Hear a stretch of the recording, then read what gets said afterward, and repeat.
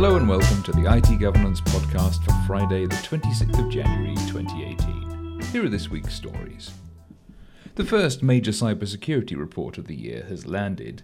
The 2017 Norton Cybersecurity Insights report found that in the 20 markets it surveyed, 978 million people were affected by cybercrime in 2017, losing a total of $172 billion between them.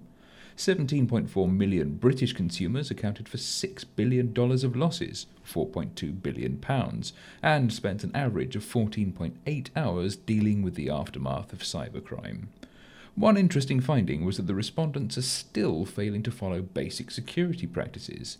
A third of consumers store their passwords insecurely, and a fifth use the same password for all of their accounts. And 58% of cybercrime victims shared at least one password with others. As I'll never tire of saying, proper password management is fundamental to your and your organization's security. If you reuse passwords and one of the services you use is compromised, all of your accounts and the information that can be gleaned from them are at risk. At the other end of the cybersecurity scale, the head of the National Cybersecurity Centre, Kieran Martin, told The Guardian that the UK has so far been fortunate to have avoided a major Category 1 cyber attack, and that he anticipated such an attack in the next 2 years. Speaking ahead of a speech at the Royal United Services Institute on Monday by the Chief of the General Staff, General Sir Nick Carter, which warned that the UK is lagging behind Russia in terms of its cyber warfare capacity, Martin said, "Some attacks will get through. What you need to do at that point is cauterise the damage." The worst attack the UK has faced so far is the WannaCry ransomware outbreak last May, but that was classed a Category 2 attack as there was no risk to life.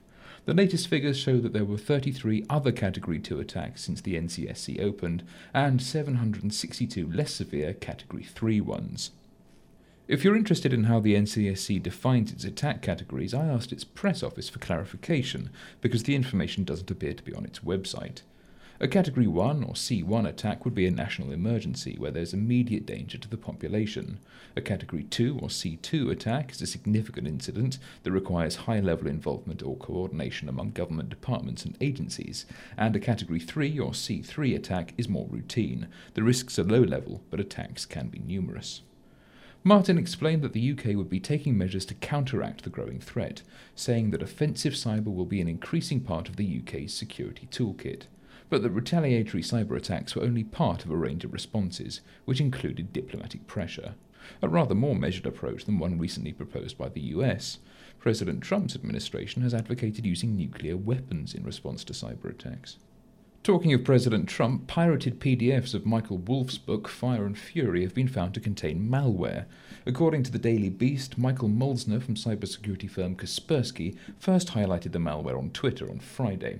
The bundle of files includes the PDF of Fire and Fury and a Windows executable file. So if you do want to read Wolff's book about the Trump presidency, get yourself a legitimate copy, not a dubious knockoff one. Finally, attempts to patch the Spectre and Meltdown CPU vulnerabilities, which affect almost everything with a chip in it, are continuing to cause problems.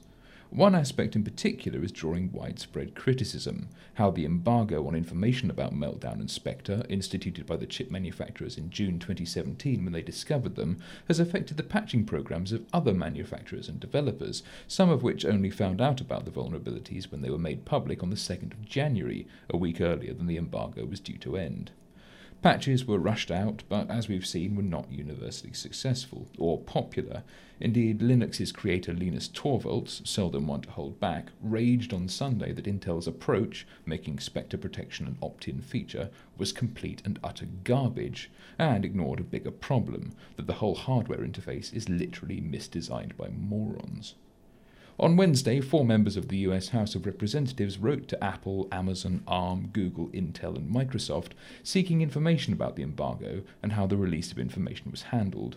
They said, as nearly all modern technology companies are impacted by these vulnerabilities, and fewer than 10 companies were included in the original June 2017 disclosure, it's reasonable to assume that additional companies have been negatively impacted by the embargo. Intel provides a good example of the chaos.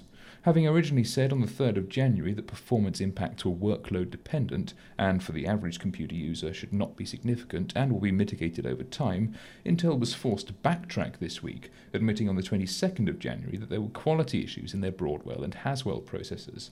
This prompted the likes of Lenovo, Dell and VMware to withdraw or delay the release of their updates. Intel's Executive Vice President Navin Shenoy apologized for any disruption this change in guidance may cause. Spectre and Meltdown are both yet to be exploited in the wild. Well, that'll do for this week. Until next time, you can keep up with the latest information security news on our blog. Whatever your information security needs, whether regulatory compliance, stakeholder reassurance, or just greater business efficiency, IT Governance can help your organization to protect, comply, and thrive. Visit our website for more information, itgovernance.co.uk.